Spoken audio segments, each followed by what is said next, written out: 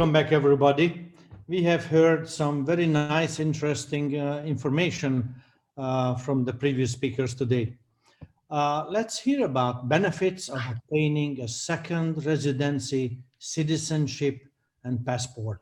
And there is nobody better I know of than Joel Nagel, founder and managing partner of Nagel and Associates. You have heard him talking yesterday. Joel, please tell us all about this. Thank you, Michael. I like your background today. It looks like you've changed climates from the mountains to the beach. So I wish we could all change that quickly. But 38 degrees, sunshine. Yeah, it's great to be with you. And again, thanks for having me back to talk about a topic that, I think in recent times, particularly the last year with COVID, has really skyrocketed in terms of awareness in people's mind.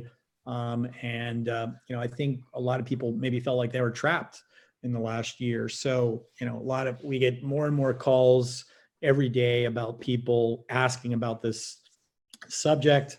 How can they get residency? How can they get citizenship? How can they get a passport somewhere else? So I want to spend most of my time just sort of running through a number of the more popular jurisdictions.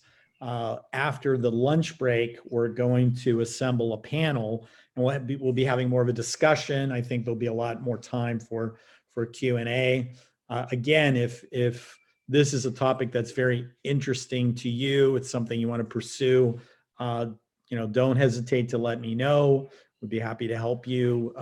There are several of the attendee packages that include a free consultation. So check with Michael, check with Dan, get the package that includes consultations. And if you ask them to connect you with me and my firm, we'll be happy to help you sort of sift through this process. Again, it's becoming more and more popular. I can tell you that early in my career, I've been at this now for 31 years. Early in my career, when I would be at conferences and I'd be talking about, asset protection, estate planning, maybe some legal structures to buy real estate or whatever it was, there would be one squirrely guy in the back of the room that wanted to talk about residency and citizenship. And, I'd gladly go off and have a coffee and talk for 15 minutes or half an hour with that person. Nobody really cared that much about it, right? If you have a US passport, if you have a Canadian passport, if you have a European passport, these are some of the best passports in the world. So why would you need a second passport? I think that thinking though has it started to change slowly, maybe after the Patriot Act was first established back after 9/11. I think with some of the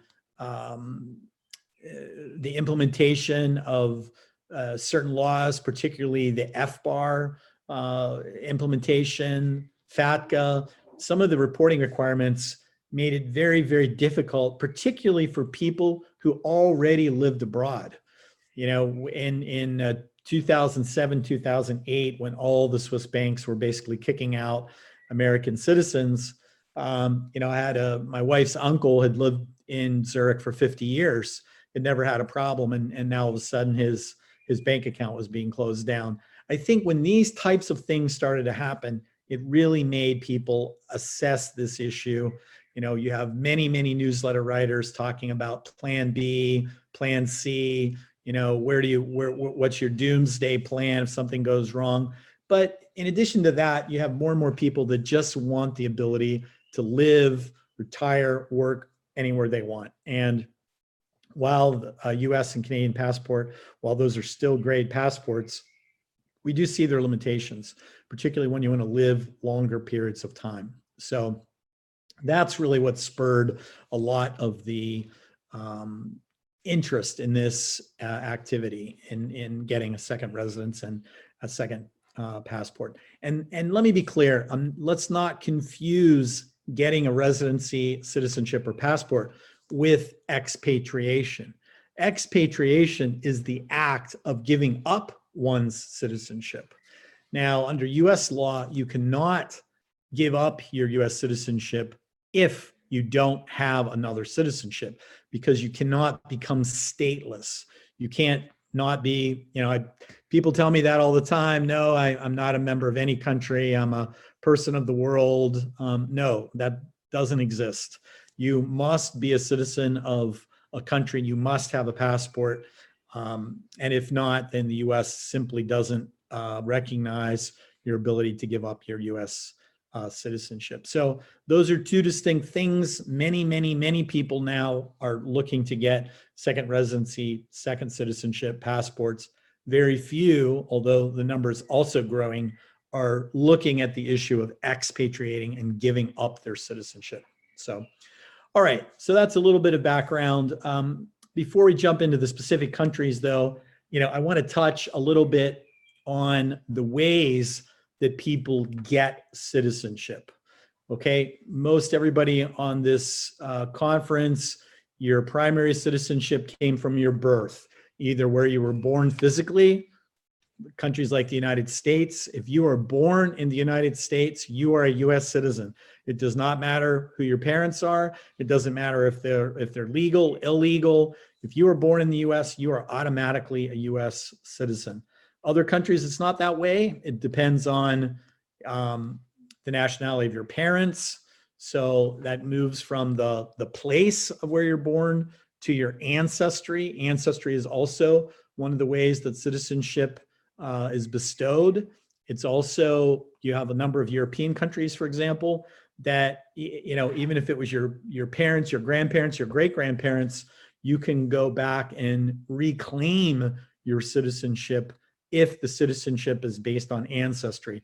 So we get a lot of people from countries like Italy, the UK, Ireland, that are looking to reestablish citizenship based on ancestry.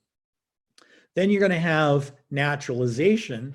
That's when you move to a country, you live there, you become a full-time resident, you live there for a number of years, and after some period of time, generally it's 5 or 6 years, some cases it can be 12 years. In the case of Andorra, it's 20 years. Then you can apply for citizenship. So you have where you're born, you have the ancestry, you have naturalization. And then the last category is what I would call residence or citizenship by investment. And that's largely what I'm going to be talking about today. That's where countries have set up proactive programs to encourage investment. And if you jump through the proper hoops and hurdles of investment in that country, then you get automatic residence that leads to citizenship, or you get automatic citizenship. And I'm going to go through those two categories today. Now, a lot of people think that this is sort of a new development. I was reading a story not too long ago about one of my very, very good friends. He's a Swiss immigration lawyer. I have very high regard for him. He's one of the best lawyers in the business in this field. And the article was referring to him as sort of the father of the second residency passport movement.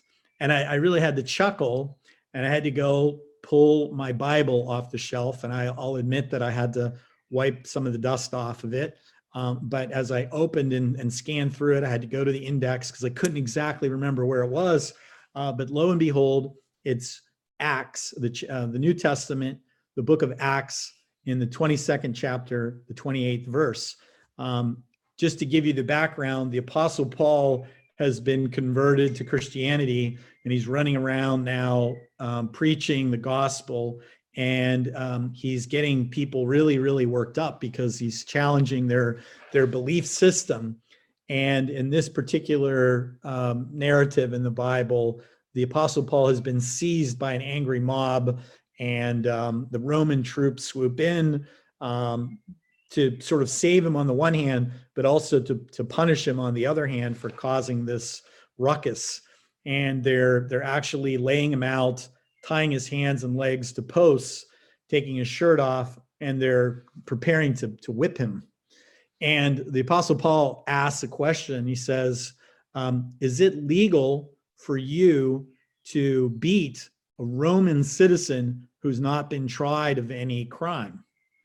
And that strikes fear into the heart of the Roman citizen, and the Roman soldier, excuse me, and he goes and he gets his commander, and the commander runs over and says, "Are you?" indignantly says, "Are you a Roman citizen?"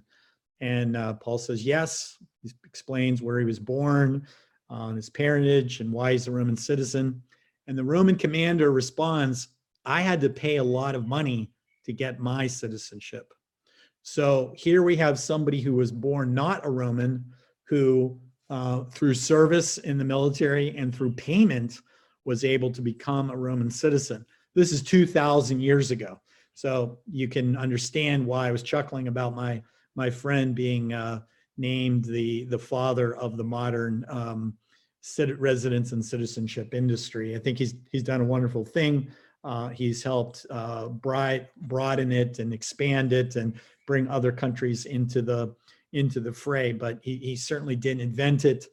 He's nowhere near old enough to have done that. Anyways, so that's a little bit of the history, a little bit of the background where citizenship comes from.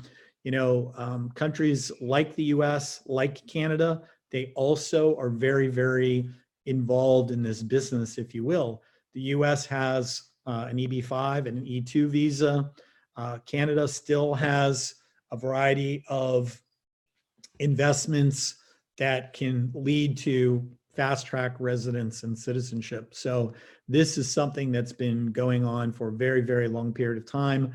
And I would say that I don't want to say all, certainly not all, but most countries have some kind of program that allows people to come in faster on a more, expedited basis with fewer requirements, like residency requirements, if they make an actual investment. So that's really what we're going to be talking about for the next half hour or so. All right.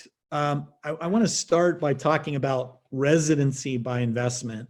And I'm just going to pull up 5 or 6 countries that have popular programs. And same thing with the citizenship one. We'll maybe touch on 15 or 20 programs in total.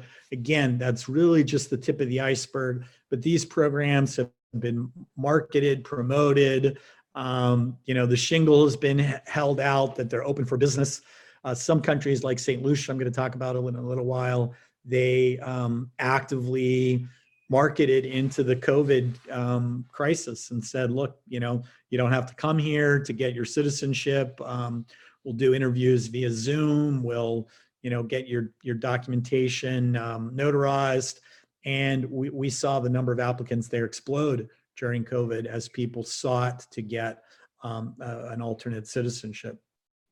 But I'm going to start with residence by investment. And what that means is if you satisfy the qualifications, you become an instant resident. You're not yet a citizen, but you're a resident. You have something akin to a U.S. green card or, a cedula in Panama and places like that, okay?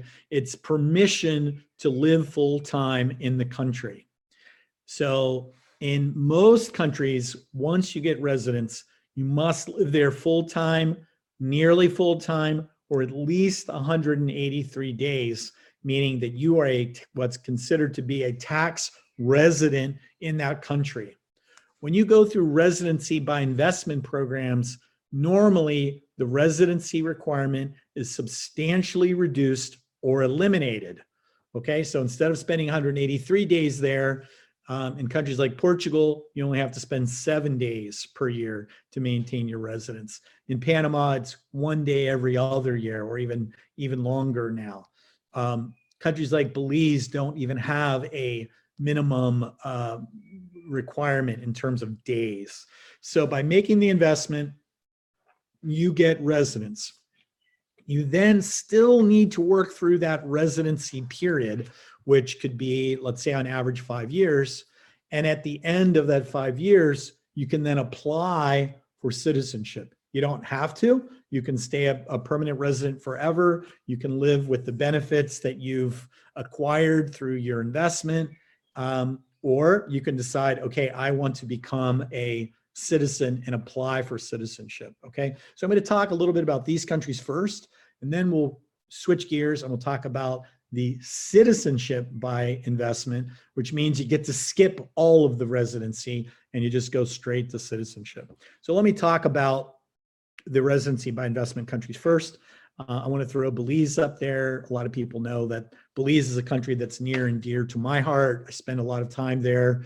Belize had, in the past, many years ago, they did have an economic citizenship program. It was canceled about 15 years ago. There's talk about bringing it back. But in the meantime, they've got several residency programs. One that's been around for a long time is called the QRP, which is for retirees.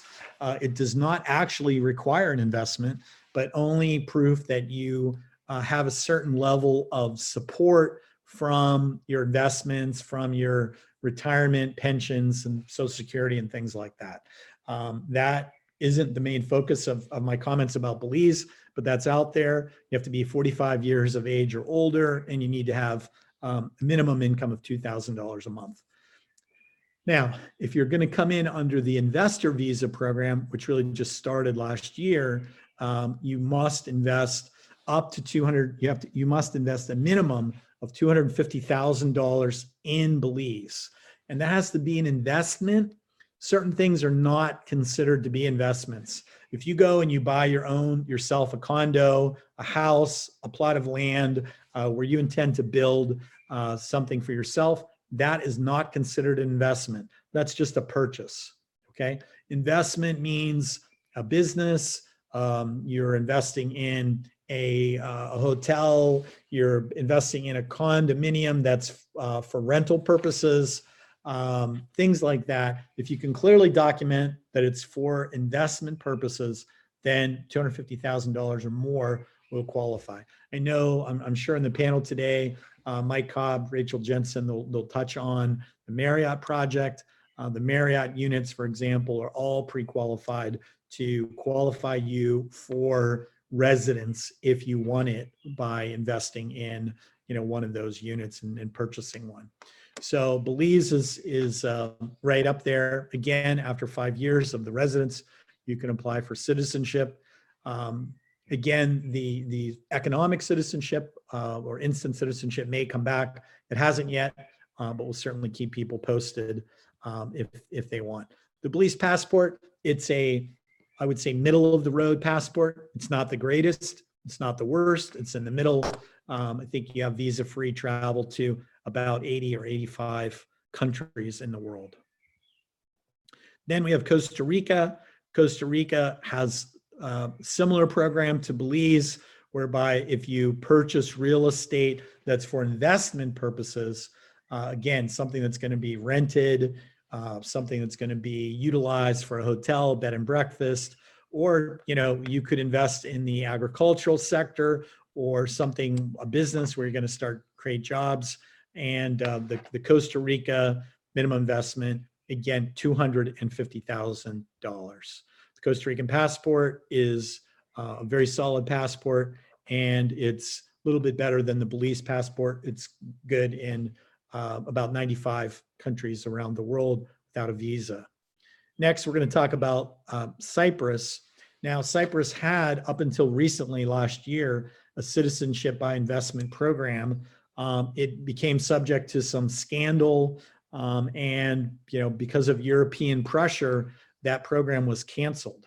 And so a lot of people thought, okay, that means that Cyprus is off the table. In that program, you had to invest a minimum of 2 million euros to qualify. What a lot of people didn't realize or didn't understand was that the cancellation of that program was strictly focused on the citizenship by investment, not the residence by investment.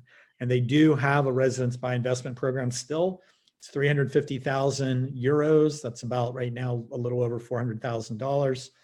It has, a very good tax system. It has great weather, great food.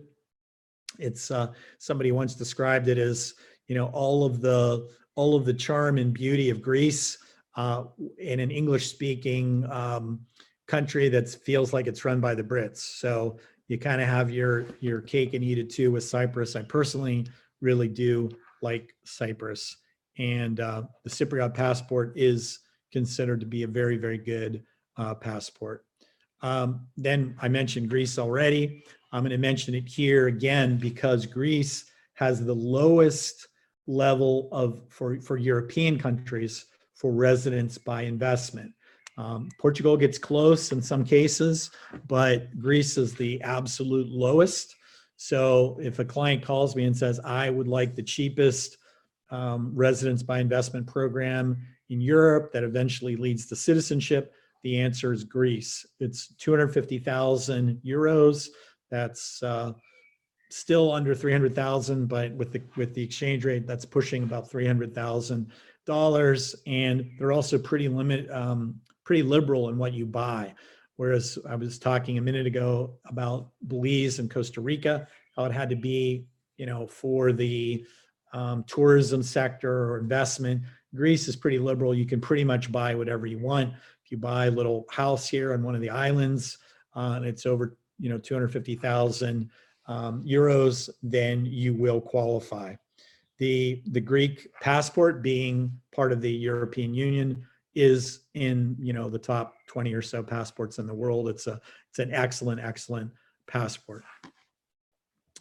Okay, next, jumping back to Central America, we have Panama. And Panama historically has been the low cost option. The friendly nation visa was something that people could qualify for with investments in the low $5,000 to $10,000 range. You had investments, agricultural investments, $10,000, $15,000, $20,000 that would qualify for the friendly nation visa. As of a week ago, Panama has changed its law. It will be much more like Belize and Costa Rica, meaning you will have to make a much more substantial investment, and that investment is $250,000 US. In the meantime, however, the law is permitting folks to come in under the old regime for 90 days from the publishing of the new law, which was last week. So you basically have June, July, August. You have till about mid-August to apply and come in under the old regime, which is a much, much lower cost. And I'm sure we'll talk about that a little bit more on the roundtable panel discussion after lunch, after the lunch break. Talk a little bit about that. And if that's something that you really want to do and you're geared up to do it and you can run around quickly and gather your documentation, make a trip to Panama, you still have the opportunity to come in under the old regime, where you can set up a company and a bank account and make a very modest investment. You don't have to hire any employees or anything like that. And again, one of the beautiful things about Panama is that you only have to show up every other year or something like that. It's very, very liberal on the residency aspect. Okay, the Panamanian passport, again, it's sort of in the range of the other Central American ones. I think it's a little bit above Costa Rica, and it recently became the first country in Central America to establish diplomatic relations with China, with mainland China.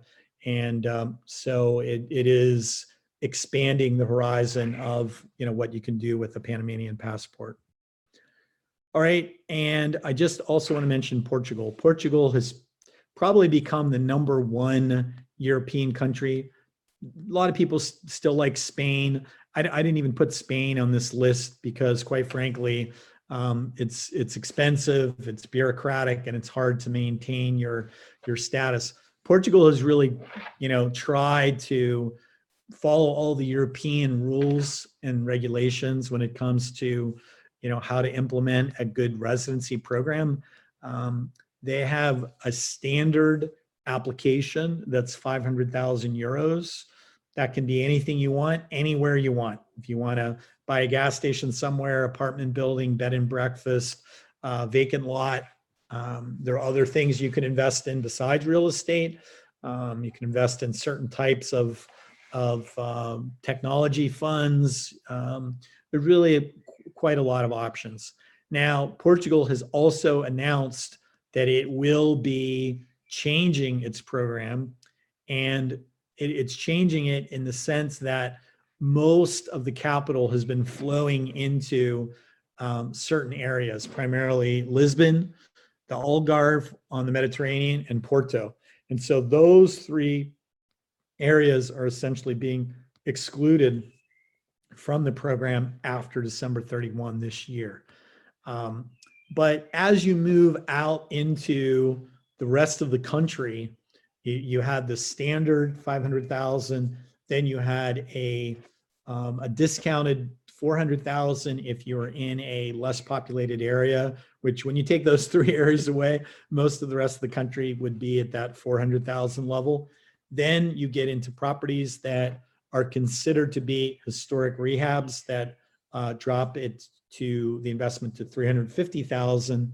And then finally, if you overlay the last two, meaning a historic property in a rural area, you could bring that investment all the way down to 280,000.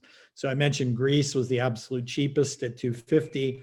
If you go to some of the programs that qualify, some of the rehab type projects, you can get to 280,000 in Portugal. I really love the Portuguese program. It's very straightforward. You have to spend 1 week per year there, which is really just a nice vacation. I know ECI is working on a project right now to develop a historic property in the Azores.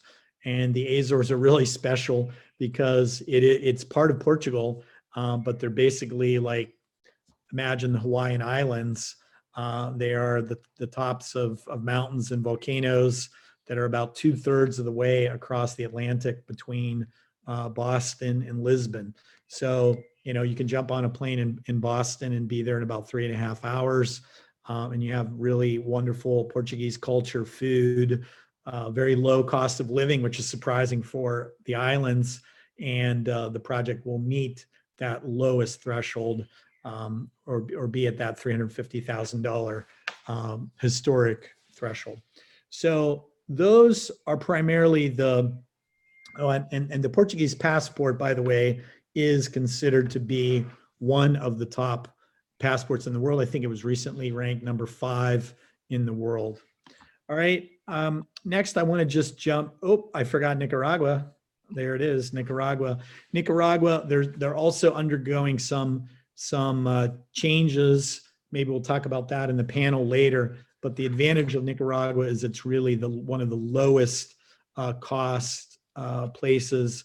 The amount of income and wealth that you have to show to move to Nicaragua and become a Nicaraguan resident is something around, I believe it's around $1,200. So there's really nothing cheaper, lower, and it's a beautiful country, warm climate, warm people. All right. Now I want to talk a little bit about citizenship by investment. And as I mentioned, with the residency by investment, you get your residency and then you work through a period of years before you qualify for citizenship. With citizenship by investment, you're basically skipping all of that. You're jumping through whatever hoop or hurdle the government requires. You're making whatever investment is required. In some cases, just a straight payment to the government. But in return, assuming you pass a due diligence background check, you're not a criminal, a drug dealer, a money launderer, a tax evader, any of those things, then you qualify immediately for citizenship. So let's just run quickly through some of the citizenship by investment countries. In the Caribbean, you have a cluster of 6 island countries. Start here with Antigua. In fact, Michael, am I short on time? Do I still have 15 minutes? I don't think we have that much time. Somehow we scheduled it too tight, but there is so much interest in this. Is it possible that you could bring up all these things in the panel after lunch? Sure. Let me just zip down through the countries so people know what they are, and then we'll expound on it more in the panel. I'm sorry, I Thank had you. down here that I had 45 minutes. And when you came on and started looking at me, I thought, uh-oh, am I already out of time? Let me just quickly run through them so people know, and then we'll talk about the ones that they want to talk about in the panel discussion. So Antigua, again, it's a Caribbean passport. It's ranked about 38th in the world in terms of its quality. We jump, I guess these are alphabetical. We jump to Austria, literally one of the best passports in the world. Also, one of the most expensive in the world. And you'll have to invest upwards of 7 million euros to qualify for an Austrian passport. Bulgaria is another former Soviet Union, but now it's integrating more into the West, into the EU. And for that reason, I like it. It's one of the less expensive European countries. Back to the Caribbean, Dominica, I really love. Dominica has a very low threshold in terms of its cost structure for buying property. Just a tad over $200,000 gets you in the door there. Grenada, another Caribbean country, you basically write a check to the government for $100,000 and you're in. Malta, again, one of the top European options. It will cost you a pretty penny. It's one of the more expensive.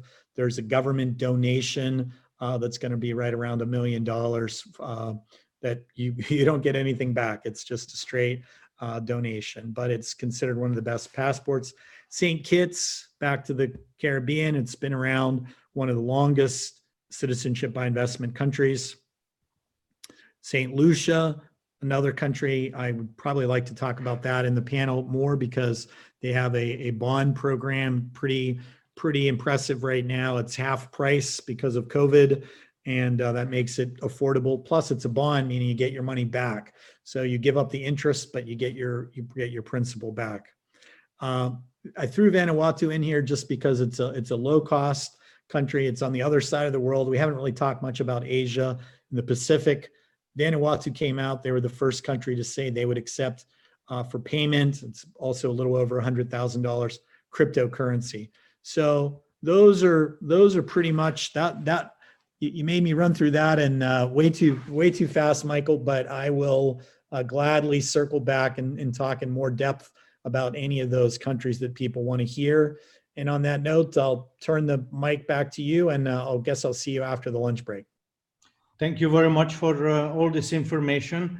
And these are very valuable information. So I urge everybody to please sign up for the Silver Access. At least it's only $99 to have a permanent record of all these good things that we learned.